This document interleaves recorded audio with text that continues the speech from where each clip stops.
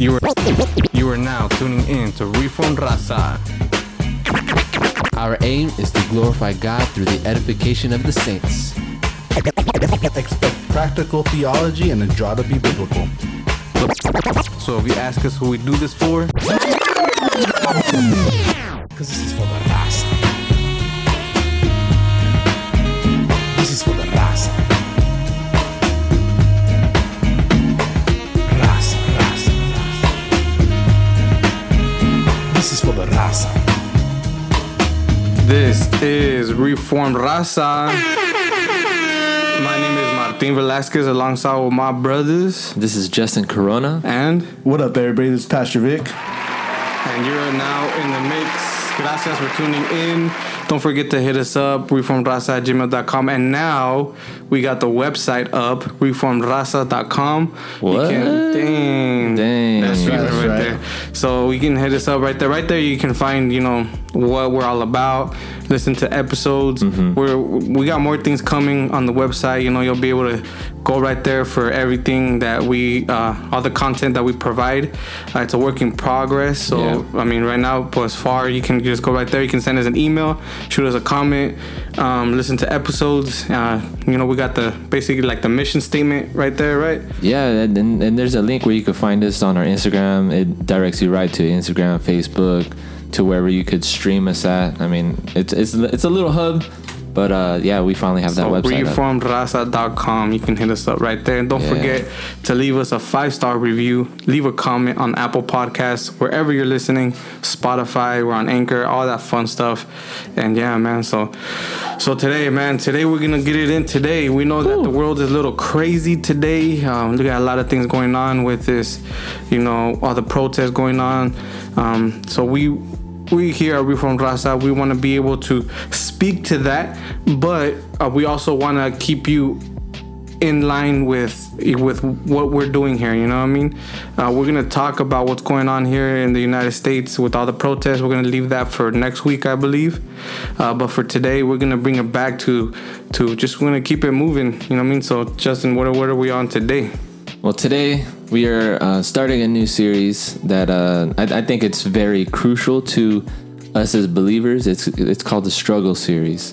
And so in today's episode, we are going to be going, if you haven't already read the title, we're going to be going over pornography and the struggle that men and women face as we are believers and as we are trying to live this life in sanctification, and how we are able to overcome these things. Yeah. And so I just want to put a little disclaimer real quick that as you guys are listening to this we're going to be saying some rough stuff or some very exposing things. So just keep that in mind. If you got kids around, if you got kids around, if you're still sensitive to some of the language, por favor, feel free to, skip this episode or listen to it on headphones when you're by yourself, because it is a sensitive topic and we're going to get real. We going to get real today. Yeah. Well, So wait, you want to introduce our guest? Oh, yeah, no. So, of course, we're not doing this alone. We have one of our brothers, Jerry De Oleo. Jerry Sorry. De Oleo. Welcome, brother. Welcome. Hey, thank you, guys. Thank you for having me on, brothers. Of course, man. And so today obviously we're going to be talking about this heavy topic. And so just first and foremost, if you want to just introduce yourself to our listeners, who you are, what ministry you serve in, and just a little basic rundown. Yeah, so my name is Jerry. I am my wife. I have my wife of 8 years. Her name is Beverly. I have a son, Josiah, who's 7, and I have a daughter, Layla, who's 3. I'm a deacon at our local church. It's a small Baptist church. I don't want to hear anything, Martin. We'll leave that for later, bro. Yeah, we'll leave that for later. Yeah, it's a small church, and I spent about 30 years hooked on pornography. It was just eating away at me, killing me, and on March 9th, 2015, the Lord delivered me once and for all, I believe. And I'm totally grateful for that. And I'm grateful to be here with you fellas, man. I love the work you guys do. It is so refreshing to see my brothers, proclaiming the truth of God and reaching out to the community and doing what you guys do. So I am privileged to be here with you fellas. Yeah, the privilege is ours, bro. Especially since you're the first Puerto Ricano that we got on. That's all. Wait! I'm Dominican. Don't compare champagne and beer. Dispensa. Come on, I'm Dominican. Dispensa.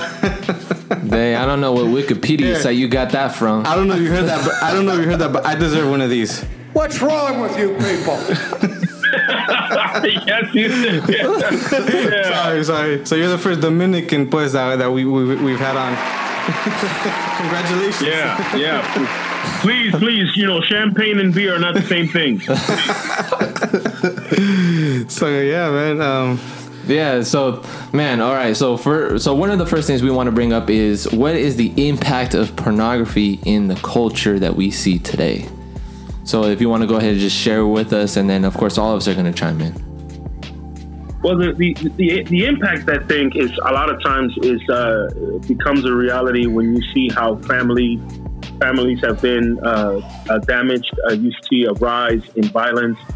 Ted Bundy, before he was executed, he said that one of the things that impacted him the most, that was almost a catalyst for him to do what he did to all those women, was pornography. And so when you look at the way that our culture has devolved, when you look at the way that families have broken, when you look at sexuality, how it's treated, people are no longer, I work in a clinic where you ask people, do you think your sexuality, do you think sex and your faith are intertwined or connected? They'll say no. And so the way that I believe pornography has distorted God's perfect creation is that it's distorted sex in the way that the society approaches it. But then when you look at the church, it's demonized sex. The church has been so impacted and permeated by pornography that no one wants to talk about it. And so sex has become demonized in church. And so it's become a problem. It's become a problem everywhere. And so I think not only has it impacted the culture, but the reason why it's impacted the culture as much as it has is because it's devastated the church. And so when you have people in pews who are filled with shame and guilt, and you have pastors who have just as much guilt and shame because they're both hooked on it, no one is actually talking about anything. And so I think it's distorted and destroyed the fabric of our society, and just really messed things up a bit. Yeah, I always like to refer to this topic as the demon that every man must slay, because it's like the big elephant in the room that nobody wants to talk about. No one wants to talk about their struggle with pornography. You know what I mean? That's something that we're very quiet about, even as men. That as brothers in the Lord, that's something that we really don't want to get into because of the shame, because of the embarrassment that it brings. And I think that's the key point right there, that it does bring shame. It does bring embarrassment when you know that you're doing these kind of things. And I think that we as a church should be able to bring these issues to light, to talk about them, so that people aren't ashamed to bring these out and deal with these struggles and lay them to rest. Because that's the job of the church right there, to be able to bring these kinds of struggles that brothers and sisters have, so that we're able to deal with them and put them to death. You know what I mean? That's why I say that it's a demon that every man must slay. Absolutely, and I think it's important to understand that a lot of pastors don't talk about this, because a lot of pastors are struggling with it. A lot of pastors are drowning in it, and there's a sense of shame that is within a lot of leaders and elders and pastors in the church, where they can't confront their congregation. But it also, what it does, and I'll say this quickly, aside from shame, it starts to really distort your view of people. You start becoming more aggressive, you become more violent, you become more desensitized, you become more belligerent. There's just a lot of things that it does, because it starts to distort your view of people. It's not only so much your view of sex and love, but your view of people. When you're looking at pornography, you're basically looking at men and women, in many cases, who have been trafficked, kidnapped. I use this analogy often. You mind if I use an analogy? Go for it. Yeah, so I use this analogy often that a person who's in pornography, an actress, an actor, someone who's in that screen, that person is spiritually dead. That person, it's almost as if that person is being executed. With every second that they're on that screen, they're dying more, they're being broken more. It's almost like a live execution. And so the question that I often ask men is, let's say right now there's a woman that looks a beautiful woman and she's sitting in the electric chair and her family is sitting right there watching her and she's about to be executed. And all of a sudden they turn on the charge and she's being executed and there's foam coming out of her mouth and she's screaming and yelling in pain and she's dying as her skin is burning is burning up, and you're sitting there with a smile on your face masturbating. And people say, it's not. No, it's exactly what you're doing, because you're pleasuring yourself to someone's live execution. Mm-hmm. That person is being executed right before your eyes. They're dying every second. They're dying more and more. They're being turned away. They're looking farther and farther away from their creator. They've lost their sense of being an image bearer of God. They're dying with every second, and you have a smile on your face, masturbating, enjoying yourself to this person's demise. And what that does is that it creates in you a sense of hatred for God's image bearer, a sense of indifference for God and his image bearer, that it makes you a monster. Mm-hmm. You don't realize you're becoming a monster, and at least Ted Bundy kept it real and said it, but you're becoming a monster without realizing that you're becoming a monster.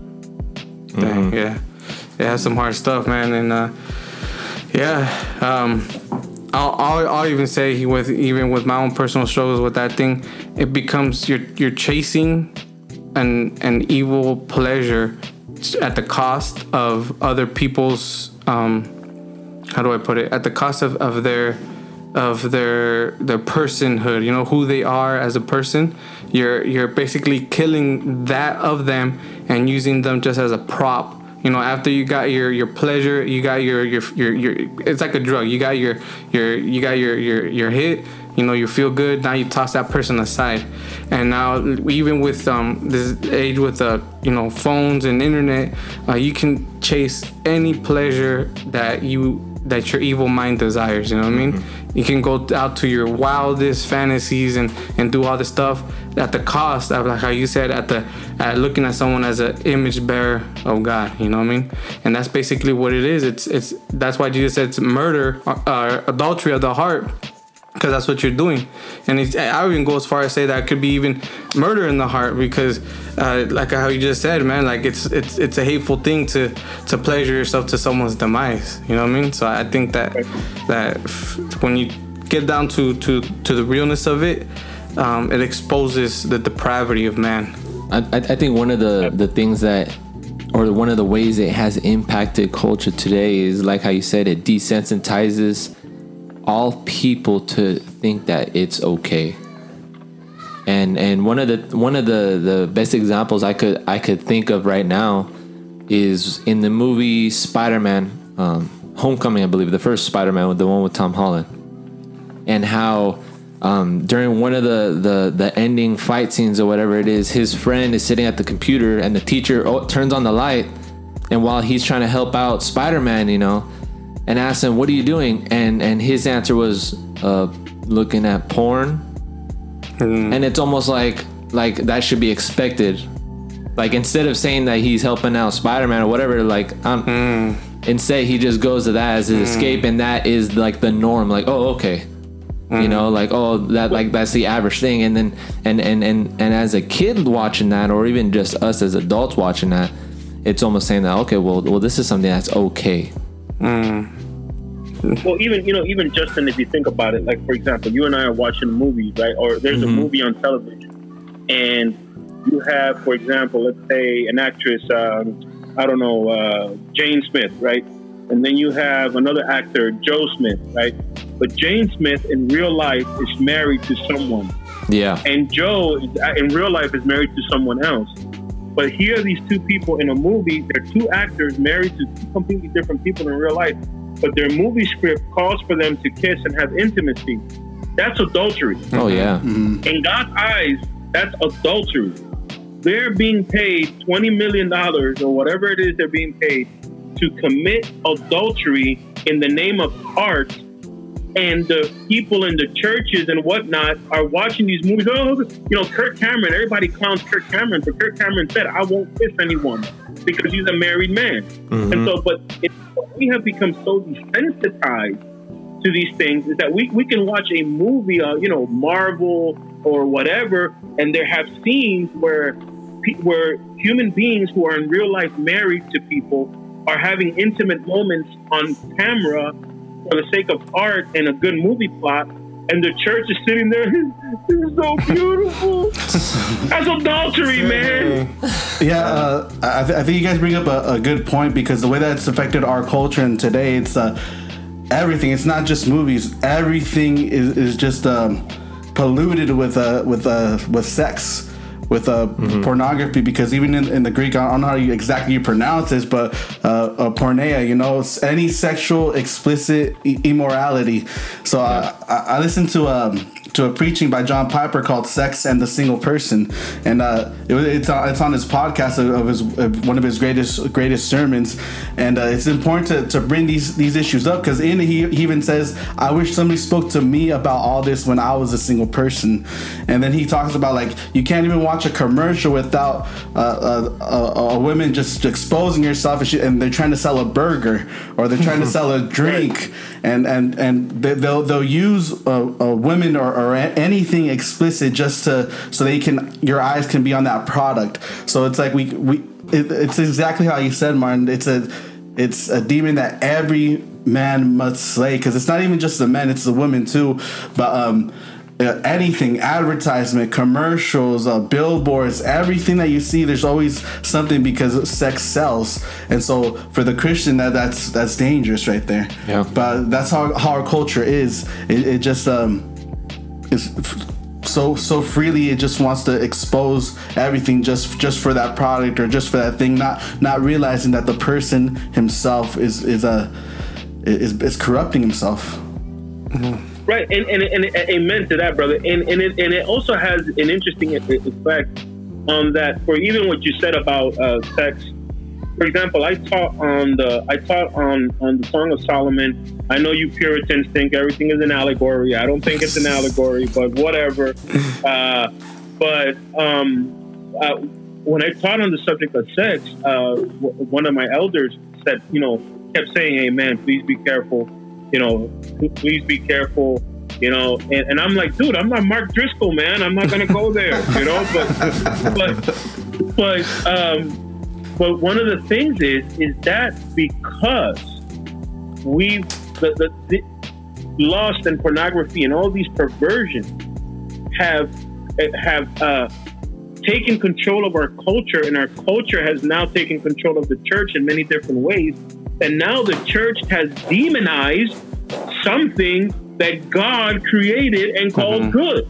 The very first command God gave Adam and Eve is go have sex. That was the first command. Go and be fruitful. But even saying it like that, people are like, ay, hermano, pero no diga eso, hermano. Hermano, what is that? Oh my goodness. But because that's what we've done. Yeah. We've demonized something that God created. Mm-hmm. Yeah, man. And I think that's also something that we need to be talking about, that there is the other side of that coin. Yeah, the other side of the coin, where sex is good and it is, could be pleasurable. It is pleasurable within the context of a married. See, I even hesitated to say that. You know what I mean? But it is supposed to be. It is a gift from God. Doing it again, because we've been so in that mentality that we that's you don't want to talk like that. We can't talk like that. But sex is a gift from God to married people within His covenant relationship between man and woman. between man and woman, not between man and man and woman and woman. You know, that's even another thing that we can just go into, but we'll save that one for another time. Yeah. But we've been so just far-fetched from the actual good things that sex is. You know what I mean? It's a gift. Mm-hmm. And then it's like it's like my thing. It's like, here's one thing I encourage men who are listening is that sex is a gift of God, and it's supposed to be something pleasurable that you're supposed to enjoy with your wife. You're supposed to enjoy every inch of your wife's body. You're supposed to. And what happens is because this becomes so taboo, and oh my goodness, how dare you? No, you having sex with your wife, you doing these things with your wife is glorifying to God. You see, what we've done is we've taken it back to the garden, where when they became nude, they were the sin had corrupted them in such a way, and now they had shame before God. But if you are a new creation before the Lord, and you are honoring your wife, and you love your wife, then your sex is honoring to God. It glorifies God. You are enjoying your wife's body. She's enjoying yours. Explore each other, comment on each other, look at each other. These are things that we're supposed to do. There was an old school preacher. He must have been like 75 years old, and he shows up to the church one day, and he's preaching to the men, and he goes, let me tell you young guys something. He goes, y'all can't handle it. And he gave an example of how when he and his wife have sex, and he's in his 70s, he's old little guy. He goes, sometimes I try to hang from the fan so I could try to land on her. And we were just cracking up. But the way he spoke about it was in such a pure and such a wonderful, God-fearing way that he didn't feel any shame in speaking of how much he enjoys being with his wife. Now, that's not a conversation I'm gonna be like walking up to you in the street, yo, Marty, I was having fun with my wife. That's not my point. That's not what I'm saying. Dudes be taking things out of context. What I'm saying is that within the context of your home, you're supposed to enjoy it, love it, talk about it, all these things. But we don't do that because, like what just happened right now, and you caught yourself. We've been so conditioned to think that it's this just evil thing that even when we try to connect sex with God, it's like, pero Dios, I'm so sorry, Señor. Yeah. We bring out our Roman Catholicism, Virgen de la Gracia, perdóname, and we start going there. Yeah, and I would say this too. When it comes to the bedroom between man and wife, I would say there is no limits except for two that I can see scripturally. So see if you can roll with me. I want to see your opinion on this, Jerry. In Ezekiel, I think it's 18. It says that that men and the wife shouldn't come together sexually in the time of the woman's that time of the month for the woman. You know what I mean? When she's on a period. You know what I mean? So that's forbidden by scripturally by the book of Ezekiel, and also in sodomy. You know what I mean? We're doing it like anal and things like that. Those are the two restrictions that I see in scripture that's the boundary right there. You're not allowed to cross those. And other than that, because that's a question I think people have too, like, oh, how far or what can I do in the bedroom between man and wife. I would say there's no limits if it doesn't conflict with either one of your conscience. I would say go for it. You know what I mean? But just those two restrictions from scripture that I see, that those boundaries you do not cross. What do you think, Jerry? Yeah, and that goes to show you what scripture, what sin does, because the reason why a lot of guys try to entertain anal sex is because it needs to get more creative. Mm-hmm. And what you're doing is not only is it I believe it's sinful. I also believe that it's physically damaging because it can cause a lot of damage to your wife, because that part of the body is not meant to go there. Now, don't get me wrong. Me as myself, because of how much lust was in my brain, of course, I would want to try something with my wife and try to convince her and all these things. But I came to realize that it was just me wanting to take it to another level, because I was not enjoying her. It needed to get weird, and it needed to get crazy, and that's what that does. Another thing that I would say too, in regards to menstruation, what a lot of guys do, and this is what pornography does. We start looking at our wives like pieces of meat. And so what happens is, your wife is having her period. You don't feel like, you start, okay, you know what? I'm not going to be with her. But you tell her, hey, do you think a little oral sex is in the game tonight? You know, and you start, because you start looking at her like a piece of meat. You start looking at her like, listen, you know what? You're kind of, you're kind of down for the count, but I still need you to pleasure me. Mm-hmm. And if she doesn't, then you start like, yo, why you gotta be so greedy? Why you got this is a conditioning. Now, don't get me wrong. If your wife chooses that she wants to do certain things to please you or whatever, and that's her choice or whatever, that is between you and your wife. But my point is that what happens is we start looking at our wives like pieces of meat. I remember earlier on in my marriage, while I was still hooked on pornography, there were times where I would tell my wife, babe, you don't even have to be awake. Just open. That's coming from a guy who's professing to be a Christian. Mm-hmm. Yeah. Telling his bride, you don't even need to be awake. Let me just do this. That was what pornography did to condition my mind to look at my wife just like a piece of meat. Mm-hmm. And that is not only dishonoring to God, but that is an insult and dishonoring to her. Yeah. Bro, man, I could relate to that. And like you said, man, it's now, because of the way it has conditioned a lot of men, is it conditioned us to, instead of seeking to please our wives, we're seeking only for our own pleasure. Mm-hmm.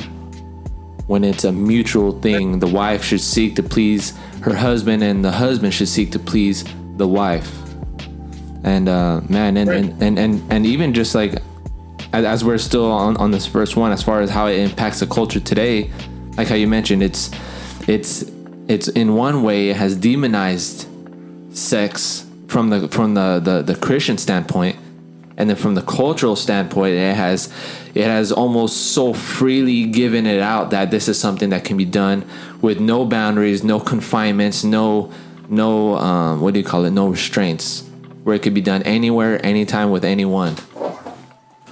And that's. Mm-hmm. Yeah, go ahead. Sorry, go ahead, brother. Sorry. Oh no, I was finished right there.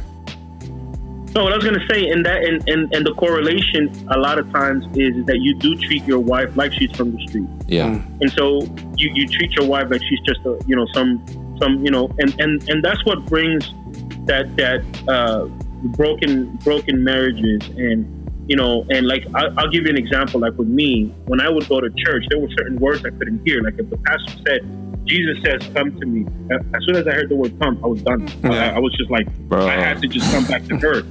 If I heard Jesus, or if I were hear like something to him say the word hard, I'm like, oh, that's it. Now I'm spending the next 35 minutes having to come back to earth, because now my mind is going to places where I'm like visualizing this and that. And so it starts to, I'm telling you, it's a sickness. It turns you into a sick monster where you can't even hear things. You can't think, because your mind is just going and going and going. And then that you bring that to your home, you bring that to just your just everywhere, to your family, everywhere. It really, really, really does damage. And I think we trivialize it because we've been desensitized to it. Hey, you're looking at porn, at least you're not touching anybody else. You're losing your damn mind. That's what you're doing. No, yeah, and I think you bring up a good point, because and that's why it's important to talk about these things, because those are struggles that I think more than often people have but don't want to admit.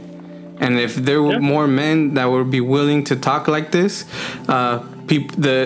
people would be exposed even within themselves and realize the connection and the damage that the pornography is doing in their life, and they don't realize that it's connecting you to all areas of your life, to the point you can't hear words, to the point that you change your attitude, to the way you treat people. It affects every area, you know what I mean? So we need more men more leaders in the church to speak on these things and not be afraid, especially to the youth. It affects everything.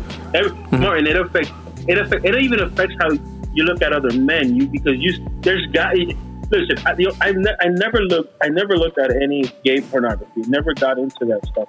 But what happens is it starts to create in you even certain insecurities, where you start looking at other men and start thinking, "Am I pleasing my wife? Am I good enough in this? And am I bringing it home? And you start in your own mind start creating this whole new world where you're like comparing yourself to other guys and this and it creates so much distortion that it really is. And one thing I'll say to any man who's listening, if you don't think that it's going to take you places you don't think you would go, let me tell you something. Early in my early 20s, when because I got hooked on it when I was about 4 or 5. Early in my early 20s, I remember that's when I started to dab a little bit with the younger ones. And it was like, 19, 18. And then you start seeing, she's 17. And then you start going down 16. And next thing you know, you're looking at 15. And you start messing with this stuff. And I remember early in my 20s, I was it was like 20 years ago.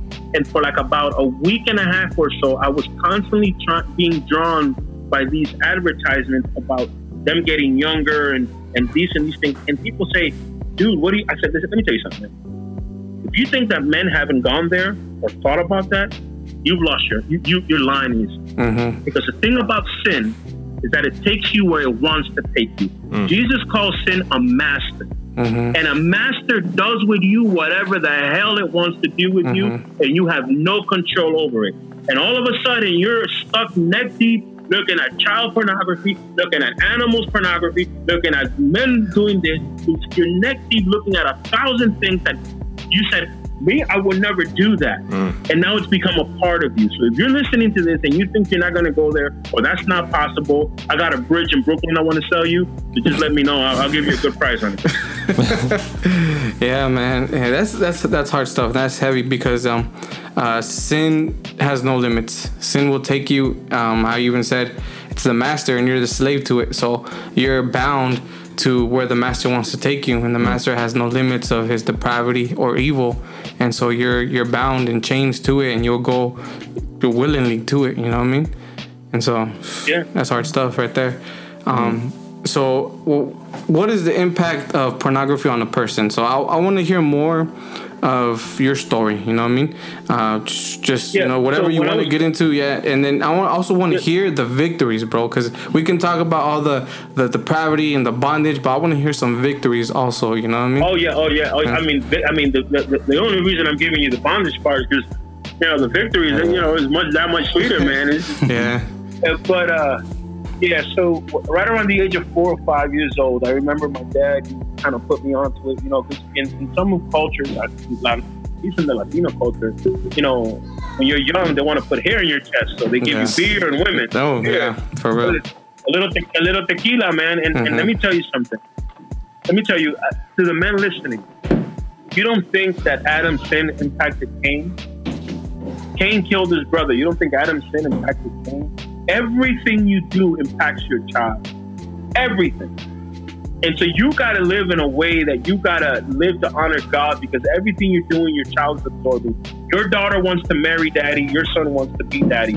You need to set a standard for both your daughter and your son. You need to set a standard for your daughter, so that's the man he wants to marry, and your son, that's the man he wants to be. That is our job as men. And my father failed miserably to do that. So around the age of 4 or 5, he put me onto that, and it stuck in my mind. And so, as I was growing older, I started becoming more insecure. I started becoming more dependent on it. I would watch it 2-3 times a day. And like I said, then my mind started going places like, okay, what about this? But I also started becoming more violent and more aggressive and more controlling and more obsessive. And so it really started to distort everything. It was part of what ruined my first marriage. So that was a part of that, doing that, and it affected every relationship I had. You know, I was aggressive, very insecure, and so I think that, for me, from a practical stance, and I'm not only talking about the spiritual, but just practical stuff. It starts to really mess with you in the way that you view other people in your life, the way that you view women, the way that you view men, the way that you view children, the way that you view everybody. It really messes with you. But I think from a spiritual sense, like I said, as I got older, I started to realize that now that the Lord saved me, I started to realize that it was really, really turning me away from my Creator. And the only way that you have an understanding of what you are is understanding of who God is. And when that is taken from you, and when you're blinded to that and can't see that, you no longer have the image bearer seal on you. In other words, in your mind at least. And so you're just, you do whatever. You'll do whatever. You'll do whatever for pleasure. I remember, man, there were times, dude, where I would sneak through like windows just so that way if I can catch a glimpse of something. I would walk into stores and try to steal magazines.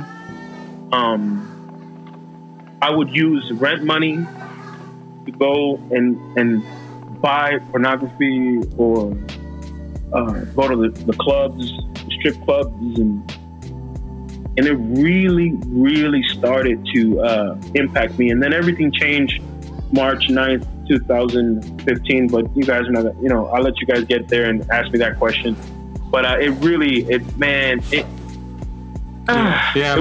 was rough, man. Yeah, it starts real young. I think that's something that we need to be aware of too. As you said, as fathers, I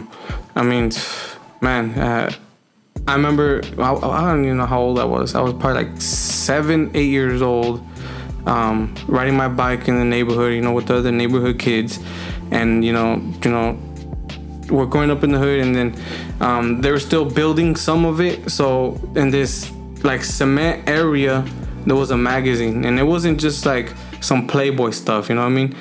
It was some graphic, porn magazine, and me seeing that as a kid, I remember seeing it with all the little homies at the time. Everyone getting all excited, and everyone wanted to take a page and take it home and all these things. It starts real young. So we as fathers, we need to be aware of that our 10-year-old, I have a 10-year-old right now, and I have a 5-year-old right now. I have 2 boys and 2 girls. My oldest boy is 10, my youngest is 5. I need to be conscious that they could potentially be exposed at this age that has planted a seed in them that it's gonna end up growing if I as a father don't do something about it, or I as a father don't implement the biblical teachings and put more of Jesus in them, so that whatever worldly thing that they see can be plucked out at its root. You know what I mean? Mm-hmm. And I think that's our position as fathers. So I really related what you said right now about it's starting real young, and just being a father. You know what I mean? So I think the same happened for me. It was the same thing. It was in 5th grade. I still remember the day too. It was in 5th grade, and it was recess, and so me and my friends used to go out to the field area to go play, and we went out there one day and we saw, like yourself, there was a magazine on the schoolyard. It was a pornography magazine. So we're like, what the heck is this? And so all me and my friends, we're just gathered around it. We're sitting down and we're just looking at every page, and we're just all soaking it in. And then after that, I grabbed it and I hid it so I could take it home. And so from there started my downward spiral as far as that. And then even, I don't know what it is with Latinos and the upbringing, but even like yourself, a year or 2 later, my father showed me and said, hey, I'd rather you do this here than get caught anywhere else. And so he even showed me a website that I could go to watch these things. It's like, man, like in my mind, even I knew there was something wrong about that as a young kid, right? But nonetheless, I didn't care because now I got my dad's approval. So now I could live these things out. Which is what's heartbreaking. Yeah, it's heartbreaking because and I think, and don't get me wrong, I think sometimes they mean well. Yeah, they want you to get and a person who's not a born again believer, a person who's not in Christ, they come up with all kinds of ways to try to be a good dad, and most of those things are usually a disaster. So I mean, but the thing is, well, one, you guys started late, man. I was poor. You guys are rookies. Yeah, this ain't no competition. Yeah, well, no. But one thing I would say to you is that it goes to show you the importance of being intentional with your relationships. Yeah. Your children, our children right now, are being exposed to things that even at our age, even when we were their ages, I mean, it was harder for us to get these things when we were younger. Now, our kids, you know, you go to a third grader and he'll teach you on sex because he probably knows more than you do. I mean, it's just the way that so we have to be intentional without having to adopt the social narrative. In other words, we can't make the mistake that our parents made by saying, look, I'm going to teach you this and then be graphic with them because there's no need for that. We don't need to expand their thoughts. So we need to let them know this is for a man and a woman who are married and this is honoring to God. And then, you know, and then try to, because me, for example, I don't watch anything that's over PG-13.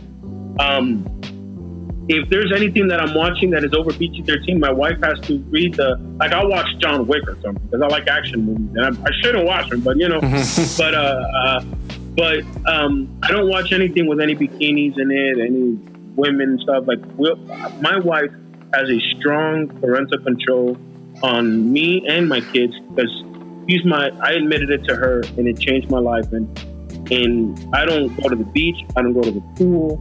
I don't watch movies that are more than PG or PG-13, you know, and because I have a responsibility to protect my eyes, man. Yeah. Because that's the window to my soul, man. And a lot of dudes be playing those games. They're like, oh, that's not, you know, it'll be quick. It's a quick scene. Dude, you're going to spend the next 6 years with that image in your brain. Yeah. Mm-hmm. But it's not no quick scene. And that, you know, and yeah. No, go for it. Good. No, I was just going to say that I think that that's one of those things, you know, sometimes we become like super spiritual and it's like, no, because our fight is against flesh and, you know, and like, yeah, that's true, but you have to use practical means. Like, you got to be, like, you know, if you go to the beach, women dress in a way where you could see their esophagus. So don't go to the beach. You don't need to go to the beach. If you need the sun, go to your backyard and get sun in the backyard. And these are things that are practical things that we as men have to do for the sake of our families. And my wife knows. She knows not to. I'm not going to the beach. I'm not going to the pool. If I go to the pool, I go early in the morning when all the old folks are doing their exercises. Once the younger crowd starts showing up, we take off. If we do go to the beach, I pay money so we can go to those private beaches where we're alone, and I'll be there for an hour. And we're like, you have to, you know, use your brain for something. You know? Yeah, I like how you're mentioning that to guard your heart, guard your eyes with everything, because I mean, you guys are talking about husbands and fathers. Honestly, I can't talk about that because I'm not neither of them.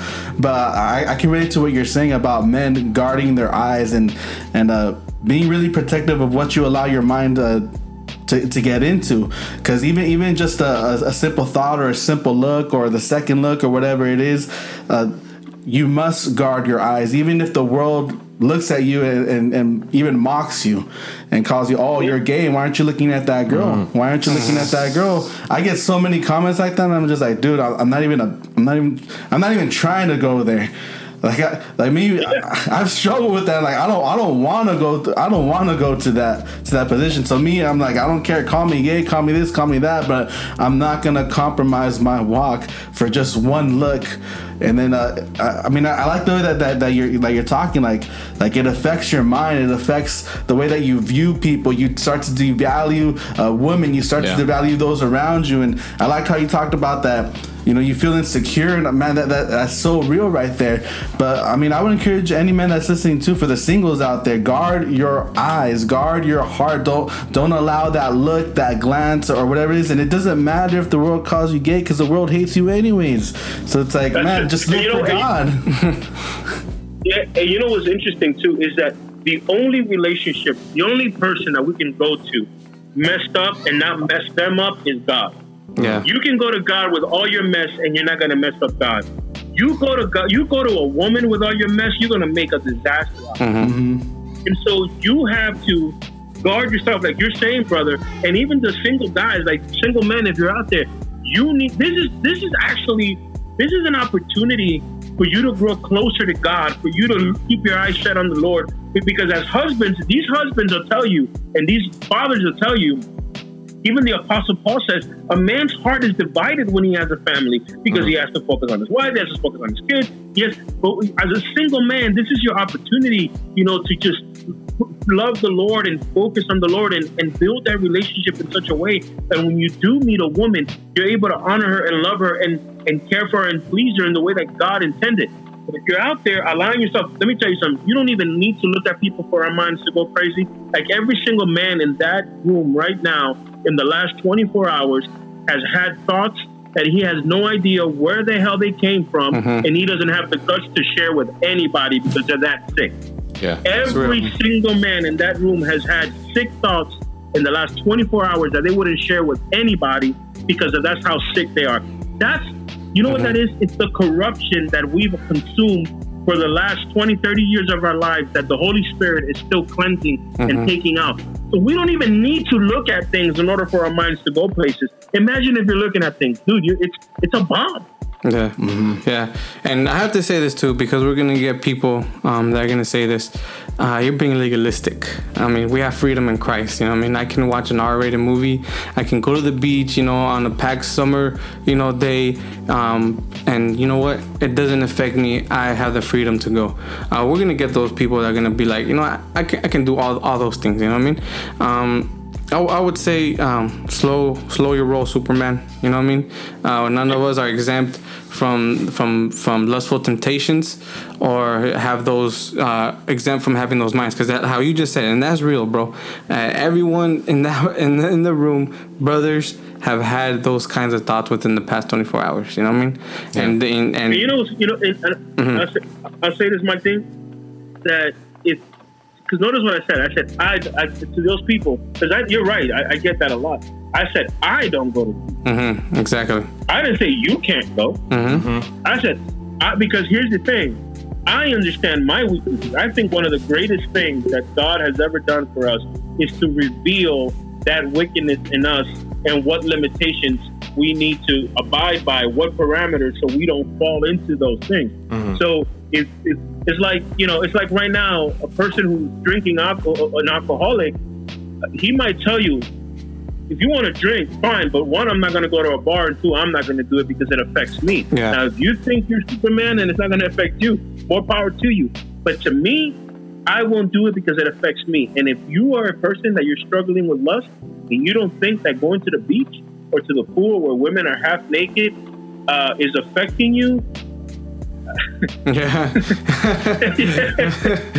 ponte las pilas. I don't know what to tell you, bro. I don't know what to tell you, man. Yeah, so let's move on and let's. Actually, real quick, I just want to share, as we're talking about the impact of pornography on a person, and in light of continuing this conversation, I'll just share real quickly with myself. I found myself in high school and middle school.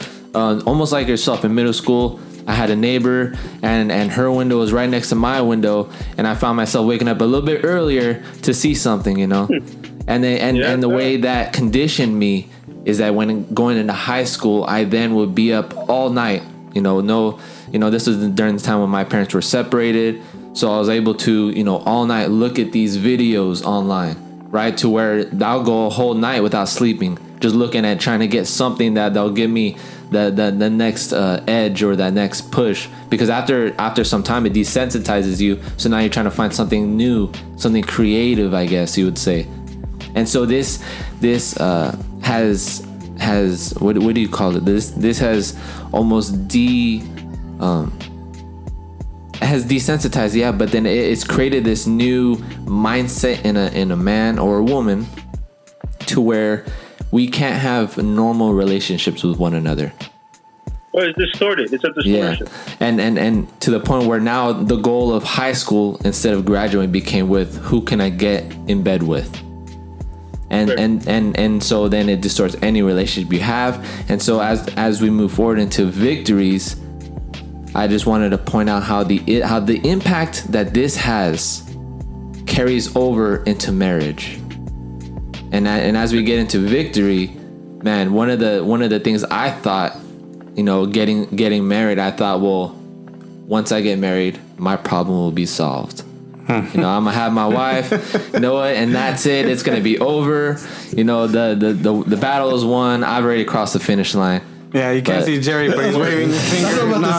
Waving his finger. So let's talk about that then, Jerry, man. Let's share your victory. It gets worse. Yeah, let's talk about that and leading up to your victory. So when you get married, the problem is when you get married, now it gets worse because one, now you went from lusting after women and doing all these things to not committing adultery, because now you're looking at now you're married and you're looking at pornography, so you're committing adultery against the wife. You're an adulterer, and the only reason you're not dead is because of God's grace, because He should kill you on the spot. Yeah. And so now you're committing adultery against your wife. But what happens is now you're getting a physical taste. You're getting a physical taste of it, and you're living. And so now you're going to try to live out your fantasies with your wife for what you're seeing on TV. And now you're starting to treat your wife like the figure you see on TV. And if she doesn't live up to those things, then it starts to really mess up with the way you look at her. You know, and you start to find more faults. And what a lot of guys like to do, and this was something that a lot of dudes I know used to do, was, you know, find a way to get into an argument with their wife so that way they can go look at pornography and then justify their watching pornography because they were angry. You know, so, you know what? I'm not going to cheat on her, but I'm going to... No, you're lying through your teeth. I had a guy one time, tell you a true story. You guys, can I share a quick testimony? Of course. Yeah, so I had a guy one time, he comes up to me, I'm talking to a couple of men at a conference, and he comes up to me and says, you know, brother, you know, I hear what you're saying, man, because this one time I kind of messed up. And I said, what do you mean you kind of messed up? Anytime a man is talking about committing a sin and says kind of messed up, he's lost his mind, right? So he's like, I said, what do you mean? Said, well, you know, I met this woman and me and my wife, we weren't talking terms. And so we ended up in a motel and I had to have sex with her. And I said to him, I said, brother, listen, in the history of mankind, no man has ever tripped and fallen into a vagina. That has never happened. No, for real. We start to create an alternate reality where we start justifying our actions so we can be pleased, while at the same time breaking and destroying and dismissing everything that our wife is. She goes from being a piece of meat to being a piece of ish.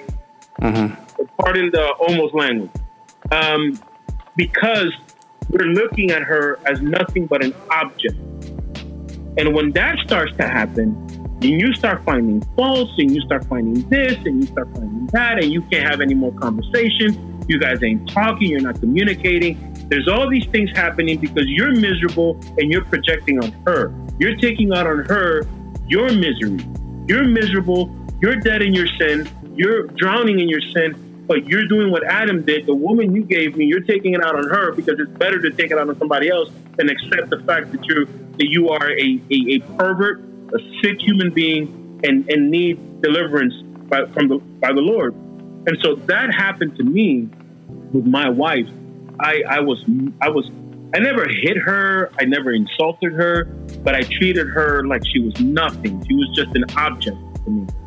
And so you guys want me to transition into that victory? Yeah. Go ahead. Yeah, but right, about time, right? It's goodness.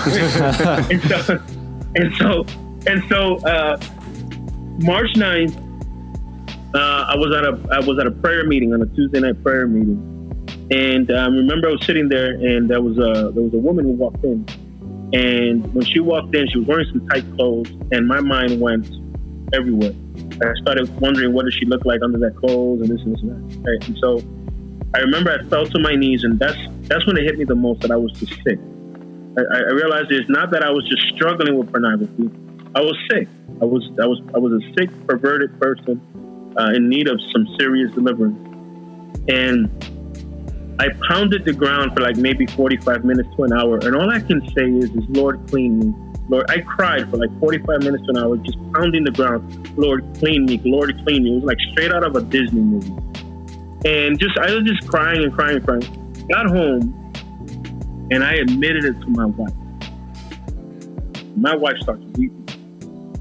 I said to her, you know, I need to let you know this is what I'm going through. This is where I'm at, this and that. She started weeping.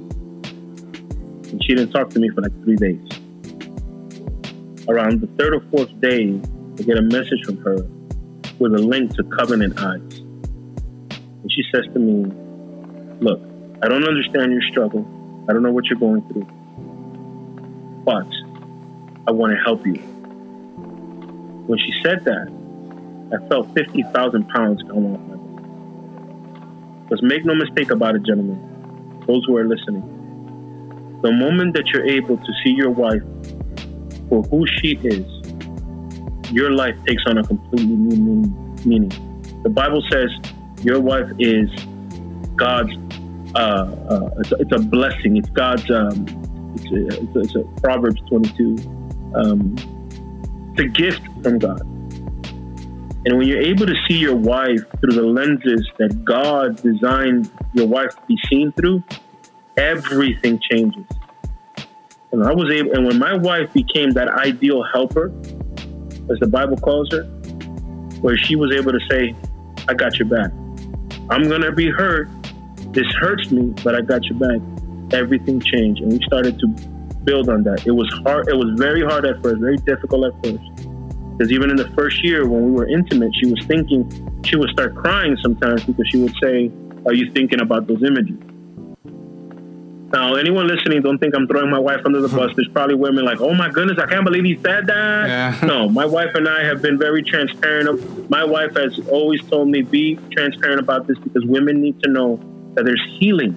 There's a lot of women who are suffering. And my wife talks to women as well. And she lets them know there's healing. But in that healing, there's going to be pain. There's going to be a time where you're going to have all these emotions.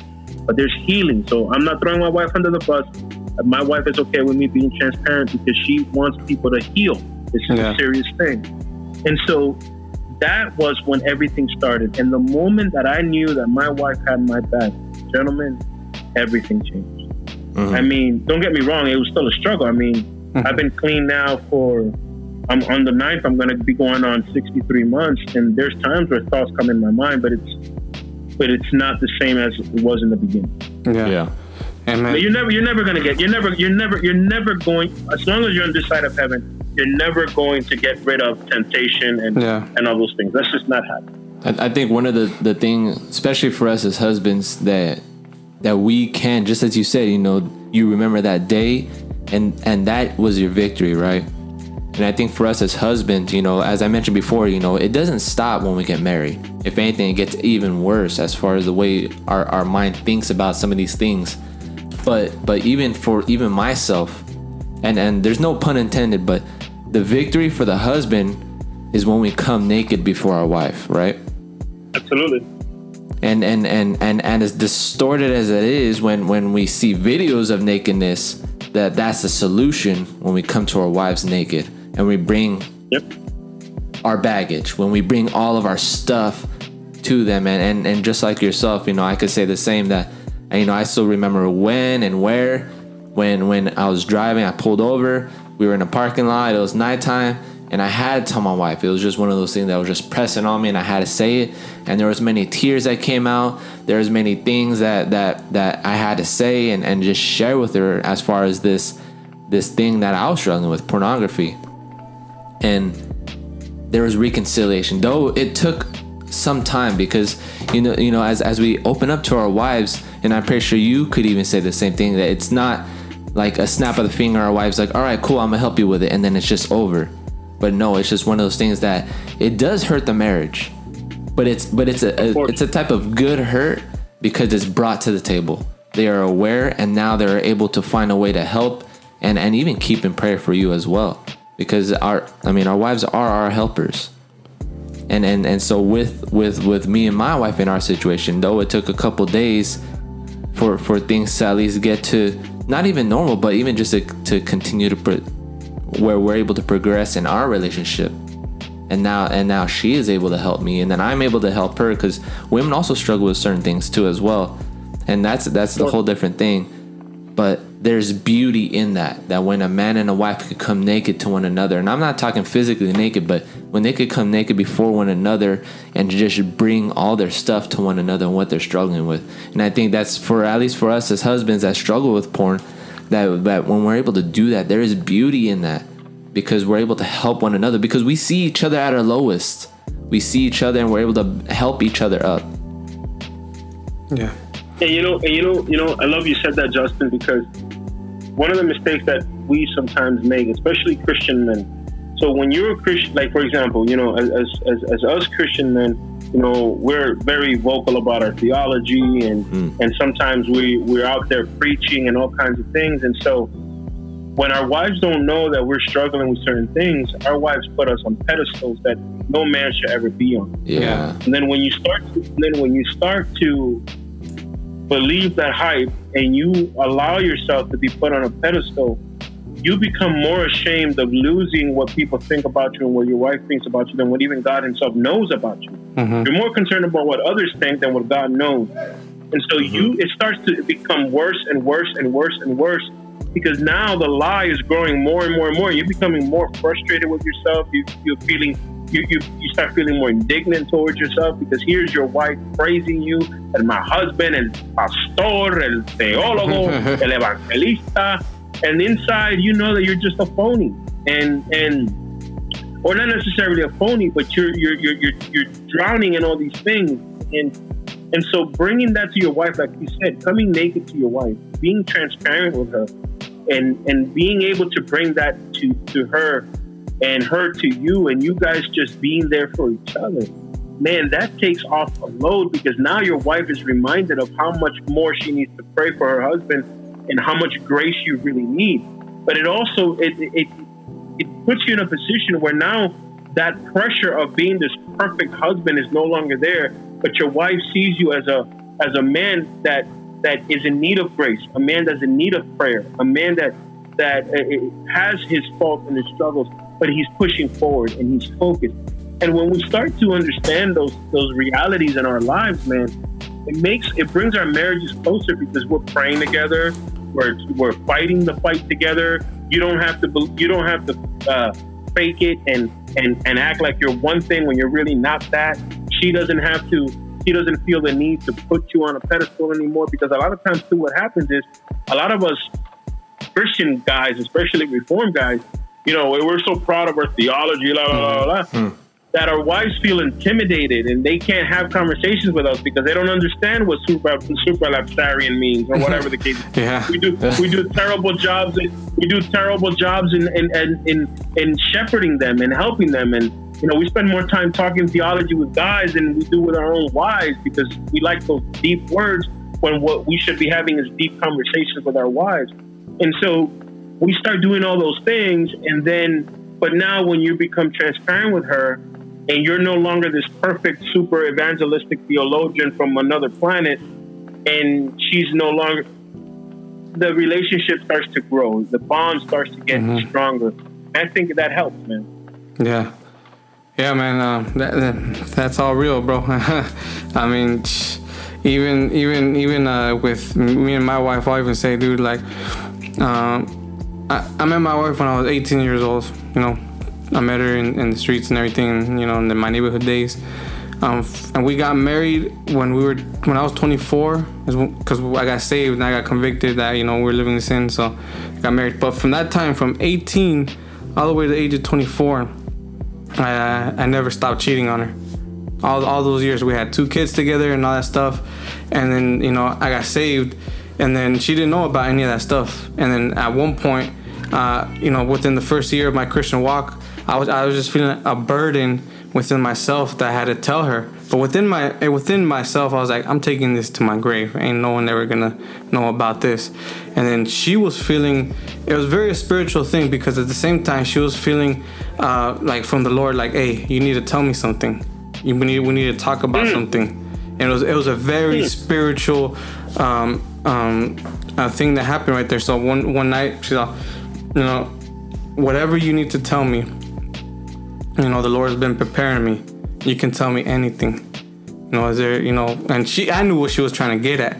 Like, just tell me. And then so, you know, I started telling her, you know, a lot of situations where she figured it, and I was able to tell her, hey, you know, this happened, this and this happened.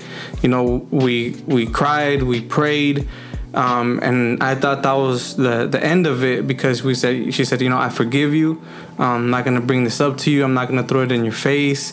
We're new creations in Christ. You know what I mean? Basically I got your back, like how that happened with you. But then that was in 2014, around there. And just a couple of months ago, with Justin and his wife were over, and we were, I even forgot how it started, but we started, like arguing or saying, getting into it. And then she finally, in front of Justin and his wife, said, "Oh, I just been struggling with those thoughts that you told me, all those years ago, that you were unfaithful." Because at that time we were just like bumping heads a lot, to the point where, I had to come out that she was still holding on to those kind of things. And I was like, I thought we squashed it back then, you know what I mean?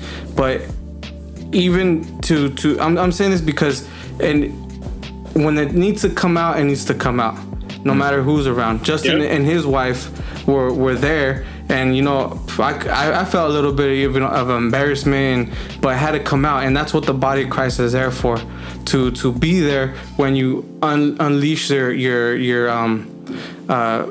all the frustrations, all the anger, all the things that you feel inside, so that we can get through it together, And that's something that I love about Justin and his wife, that they were there for us. She was able to talk about these struggles that we were going through in front of them, and they were able to give us their advice. We prayed together, and it's something that had to come out.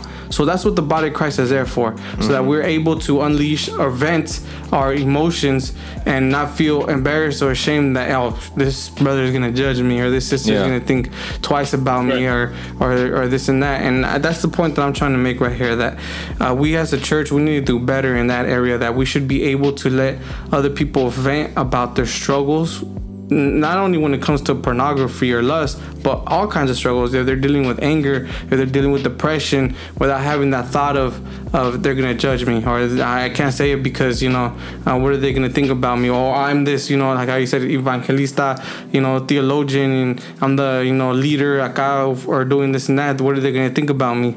But that's when we humble ourselves before the Lord, He will provide His people to get us through it, because that's part of the means of grace, that we have brothers and sisters that are able to bear with us and endure with us and help us through these struggles. So I just thought, I share that because that's something definitely that was impactful for me, just to have Justin and his wife right there, helping us through the struggles. And it kind of just came out of nowhere. Like, I didn't even know this was even going on, but she had a vent when she had a vent, you know what I mean? And we kind of hold that against each other or anything. And ever since then, since unleashing that, man, we've been good, you know what I mean? That's been squashed, you know what I mean? And you know what's that's such a beautiful story, man, because I think God in His mercy allowed that to come out in a time where He knew you were going to have the support.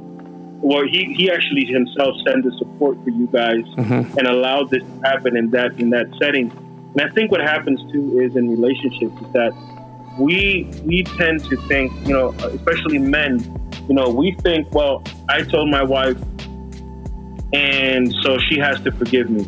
It doesn't work like that. Because a lot of times our wives have baggage.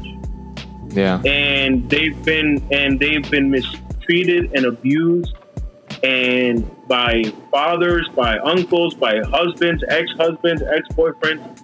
And so they deposit in us especially if you're a Christian man, they place their trust in us in such a way where they give us all of themselves. And then when you violate that, that is catastrophic, man.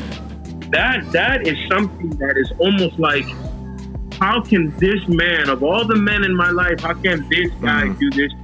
And look, listen, can it be, we can get all theological if we want. She has to understand her own depravity. Okay, fine, Charles Spurgeon, you can take all that, fine. But the truth of the matter is this. You have been given a responsibility to shepherd your wife's heart. It says to give yourself for your wife the way Christ gave Himself for Himself. And so you have a responsibility to shepherd your wife's heart. And if you have done something to wrong her, and she's grieving it is not giving you a license to be like, listen, Jesus said you got to forgive 7 times 77 days. No. Yeah. No. This is when you have to get on your hands and knees and you got to ask your wife for forgiveness and shepherd her through that time and that grieving process and be there with her, and at the same time let her go through it while not trying to justify it, and also understanding that she herself, because she has her own struggles and she herself is dealing with a lot of stuff. And so be gentle in this, don't, because I've said this to guys, and I've told guys that I've admitted it to my wife, and you have these dudes that be like, yo, I admitted it to my wife and she ain't talking to me. I'm like, I wouldn't be talking to you either. Yeah. What you think was gonna happen? You think you were gonna tell your wife you were watching pornography and she was gonna be like, really? But you're not doing it anymore, right? Okay, thank you. Like that's I mean, come on, man. And so, it takes time. Yeah. And I think that's something that is played out a lot in the church setting. In our church, in our congregation, my wife and myself, we are the leaders in our marriage. We are the what do you call that? The couples ministry leaders. It's been so long we've been I know, man. We haven't met for so long. I'm. It's weird saying it, but anyways. But yeah, so we've been doing that for about 4 to 5 years, and a lot of the couples that we try to do our best to meet with every couple one-on-one and just have time to sit down and talk. And one of the things that we have noticed is that not a lot of couples open up and share these things. And that really gets to the heart of a lot of things that happen in the marriage as far as problems that arise, is because they have not shared this with their wife, or they have not been open about this certain thing, whether it be pornography. I mean, for this episode, yes, pornography, and for another episode, other things too as well. But like, as we're talking about this, there has been a number of times that I have seen this played out. And then, of course, like how you said, the response, well, she needs to forgive me. Was like, no, you need to allow her to go through these emotions, because she too feels these things as well. She feels hurt. She feels maybe betrayed, manipulated at times. And, we had to allow our wives, just as we ask for forgiveness, we had to allow them to build, or at least to recover from, because this is a blow to them. It's a blow to who they perceive themselves, and even to even just, okay, well, is he looking at this woman as we're walking by, or does he look at my friends that way? Does he look at, Yep. And it goes, and all this is just a whole battle that's going on in their mind, that we have to allow them to go through some of these, to have these emotions played out in them. And then also too, we need to continue to reassure our wives and continue to be open with them, so that they can find security in the relationship that we have with them. That's a good point. That's wisdom right there, man. And the funny thing is, or not the funny thing is, but the ironic thing is that, especially with Latinos, I mean, we can be, we cheat, you cheated on her, you've been looking at pornography, you've done 1,000 things for 20 years, and you're expecting her to forgive you overnight. But if she even looks at a dude... no, don't go there. I don't know. People are going to drop this episode. That's when the machismo comes out, eh? Yeah, but all I'm saying is, gentlemen, anyone who's listening, listen, man. The reason why God is the only one who can transform the heart is because the heart is deeply wicked and broken. And for us to start demanding things from other human beings, when the Father, Son, and Spirit, the triune Almighty God, is the only one that can do the work in the heart, and that means the heart has the problem is very deeply. Yeah. And so even though us men who struggle with pornography and stuff like that need patience and grace and forgiveness and all those things, when we hurt our wives, we also have to understand that there's something deep in there as well that they're struggling with. And for us to add this other stuff on top of them, where they feel insignificant, and like Pastor Justin said, where they're struggling with, like, is he looking at my my friend like that? Is it, those are real things, and we have to be careful with that. And and as much time and effort as we put into our sin, now we have to put into rebuilding the relationship we have with our wife. Yeah. Amen. Yeah, man, and I mean, we covered a lot today. We talked about a lot of things. I mean, this is all good stuff, man. I think this is something that we need to talk about more, and we can. I think another thing that we should address. I mean, we're addressing things as husbands, but even as far as singles too, as important as it is for married men to open up to their wives, I think it's just as important, if not even more important, before they get into marriage, that single men are able to open up with one another in these struggles, that there is encouragement, that there's edification within the brethren. This is where I come in, guys. The expert in singleness. Been letting you guys talk all this time. I'm taking mental notes though, so just no, of course. If and when I do get married, I got these brothers right here. But I want to encourage the singles before we wrap up this episode. You got to get to that space that if you're struggling with pornography, which leads into struggling with lust, you got to be able to open up to your brothers in Christ. Because one of our last questions was, how can we as Christians endure temptation? How can we help each other out? And it's very important, at least for singles, to know that there's brothers out there who understand your struggle, who have overcome your struggle and are there to help you out.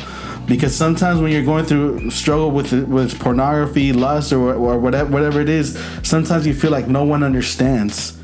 Like if you're the only one that's going through this, and if you even say something, I mean, me speaking as a single person, sometimes I do struggle with opening up. But I know that, and to my brother and Justin, I know I got brothers right here too, even from the Reformed Latinos group that I'm starting to meet more and I can open up with. But sometimes it's so hard to even start up that conversation, because you tend to think, how are they going to look at me once they know that I have this struggle? And then you come to find out that it's like, wait a minute, you've struggled with this too. I mean, something that I learned even from Justin was opening up.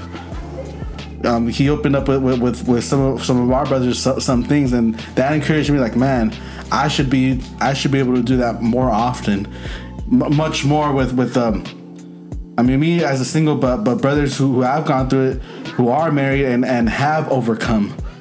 And so it's very important. I would encourage any Christian right now who is struggling and who might feel like, oh, what are they going to think? No, real brothers in Christ are there to help you out through the struggle. They're there to keep you accountable. And you know what, Pastor? No, I'll just say this in regards to what Victor said, that that single men need to talk to other men, in the church about these things. And I was just gonna say that more than likely, once you start talking about these things and putting yourself out there, more than likely, they're gonna have, hey, I'm struggling with that too. And this brother, oh, me too. It's gonna be a domino effect that everyone's gonna be raising their hand. Oh, hey, me too. So more than likely, in putting yourself out there like that, you're gonna have more men, to your surprise, that are gonna be struggling with the same things. So I would just encourage brothers and sisters to just lay it out there. Talk to somebody about it, because more than likely you're gonna have more people that are struggling with the same thing. Mm-hmm. Well, and that's so. And one thing that I would say is that also sometimes we lie to ourselves and think that the reason why we don't share with people is because we're shy. And the reality is the reason why we don't share with people is because we don't want our sin to be exposed and therefore have to confront it. And I'll give you an example. I'll say, I've always said this: we don't want God to take away our sin. We want God to take away our guilt. You don't want to feel bad about what you're doing, but you want to keep doing it. And so what happens is when you do talk about it, a lot of guys don't want to talk about it. It's because if they do, now they're going to have to be accountable for it, and they don't want anybody to take it from them. And so you have guys who try to convince themselves and say, well, I don't want to talk about it because I'm shy. No, you don't want to talk about it because if you do talk about it, you don't want that dude calling you at 11 o'clock at night when you're getting ready to watch a porn, and you don't want nobody calling you to kill your flow. And that's why a lot of times some guys don't want you. That's why guys don't want to talk about it sometimes. And then there are those occasions where the guy is so arrogant that he doesn't care what God thinks, as long as his boys don't think anything about him. That's but God knows what you're doing. I don't really care what God thinks, but as long as guys don't listen, if you're struggling with this and it's something that you're drowning in, all those excuses that you convinced yourself, well, I'm too shy, I don't know how to talk about it. Take all those things out of your mind and go to your elders, go to your brothers, and ask them to pray with you, to help you, and throw yourself on your knees and cry out to God to deliver you from this monster if you are a single man, because you are forsaking the most beautiful relationships you can ever have. You are passing up on something wonderful and amazing to sit in front of a screen for 17 hours because you have to find that perfect image and that perfect video so you can do your thing. So you're on the screen for 3 days. You don't even drink water for 3 days because you got to find it. You're destroying your life because you want to continue to hang on to this thing. Run to your leaders. Run to someone you trust and throw yourself at God's mercy, man.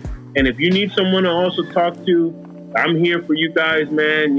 I try to be as honest as I can because I spent 30 years making excuses and I came to realize I was full of crap.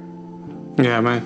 And yeah, I think that's a good way to wrap up this episode because, man, we talked about a lot of things, a lot of real things. And, let's continue, to this conversation, in every area of our life that we're able to be transparent and we're able to talk to each other about these kind of things, because that's what the whole Christian brotherhood is all about. That we're able, unlike the world, like I said, they'll call you gay. They applaud it, or like they'll call you gay if you're not looking at that woman or whatever. That's not how it's supposed to be in the church, and we have those that support system in the church. That, hey, brother, I got your back. We'll go through this together, and that accountability is there. So I would encourage anybody listening who's struggling with these kind of things to, go to your elders, go to your pastor. Jerry put himself out there. Hit us up, send us an email. Before we wrap up, Jerry, where can they find you at? Facebook, Instagram. Yeah, I'm not as skilled as you guys. You guys are professionals. I just, I'm on Facebook. I have a couple of videos out there. I actually made a video on single men. I'm not sure if I actually uploaded that one. I might have. But Pastor Victor, man, if you want, I can share that video with you. Something that I think is encouraging. If anyone wants to talk, man, you just hit me up. I'll give you my cell phone number. If you need someone, 11, 12 o'clock at night, that's usually when the vampires come out. You give me a holler, text. Yeah. Because we're in this together, man. We're in this together, and so if anybody needs to talk, man, I'm just Jerry, man. I'm just a guy. You give me a holler, man, and I'll be more than happy to have that conversation.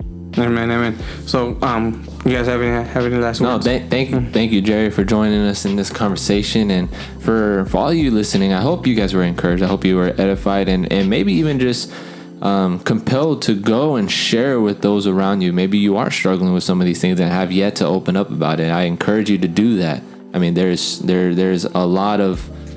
It takes humbleness to do that, but then at the end of the day, there's a lot of growth that only comes from that. Yeah. And again, if you feel those desires, those temptations creeping up, the ones that just tell you, do it. Overcome that and say, no, don't. No, yeah, that's for real. That's for real. So hit us up, reformedraza.com. Where you can send us an email right there. You can send us a comment. Let us know if this episode was edifying. Was it helpful? Is there other things you would like us to speak on the next episode? Hit us up. With your ideas, with your concerns, your rebukes, whatever it is. Because this is the first episode of a series that we're going to continue the struggle. Mm-hmm. We're going to talk about the struggles of Christians, what we go through. So gracias once again, Jerry, for everything that you said. It was much needed. So with that, we're gonna go ahead and end this episode. So gracias. This is Reformed Raza. We'll catch you on the next one. And may God be glorified through the edification of the saints. Amen. A rato, vatos. Later, guys. Peace.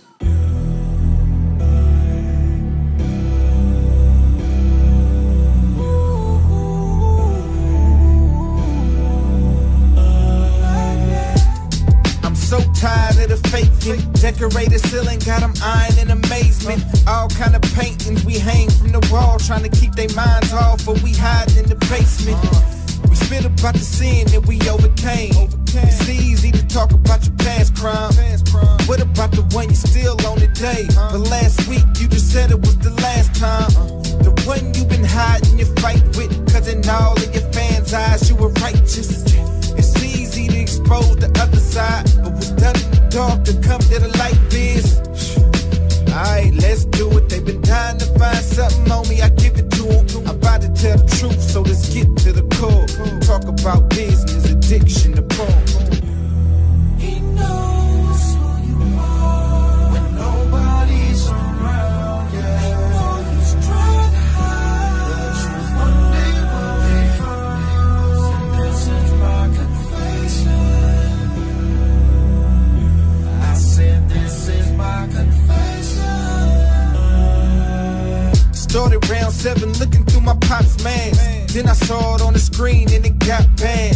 Tried masturbating but I ain't know how. I was like 9, I was a third child. At 13 it worked, then it began. All I wanted to do was feel that feeling again. So that night I did it again and again and again, never knowing that I couldn't control when it would end. I am only a child, it's a grown man's fight. Who'da figured it would dip into this grown man's life? Should've known then Satan wouldn't fight big. It went from a wet dream to a nightmare. He knows who you are when nobody's around. Yeah. He knows you try to hide the truth. One day will be found. So this is my confession. I said this is my confession. Mom's had a boyfriend, we would stay the night. And I would watch movies late at night. But one night when I tried to put the tape on and press play, that tape isn't what came on. It showed way more than I'm used to seeing. So I watch it every time that we went to see him. And later on he became step pops. Anytime I needed I could see it on his desktop. And when I was only 15, he started giving me his magazines. If I was left alone, I would do it all day till they got back home. 3 to 5 times a day was the average. Even if I tried, couldn't break the habit. I had this addiction, but I never fought it. I thought it was something I'd be able to quit whenever I wanted. He knows who you are when nobody's around. Yeah. He knows you try to hide the truth. One day will be found. So this is my confession.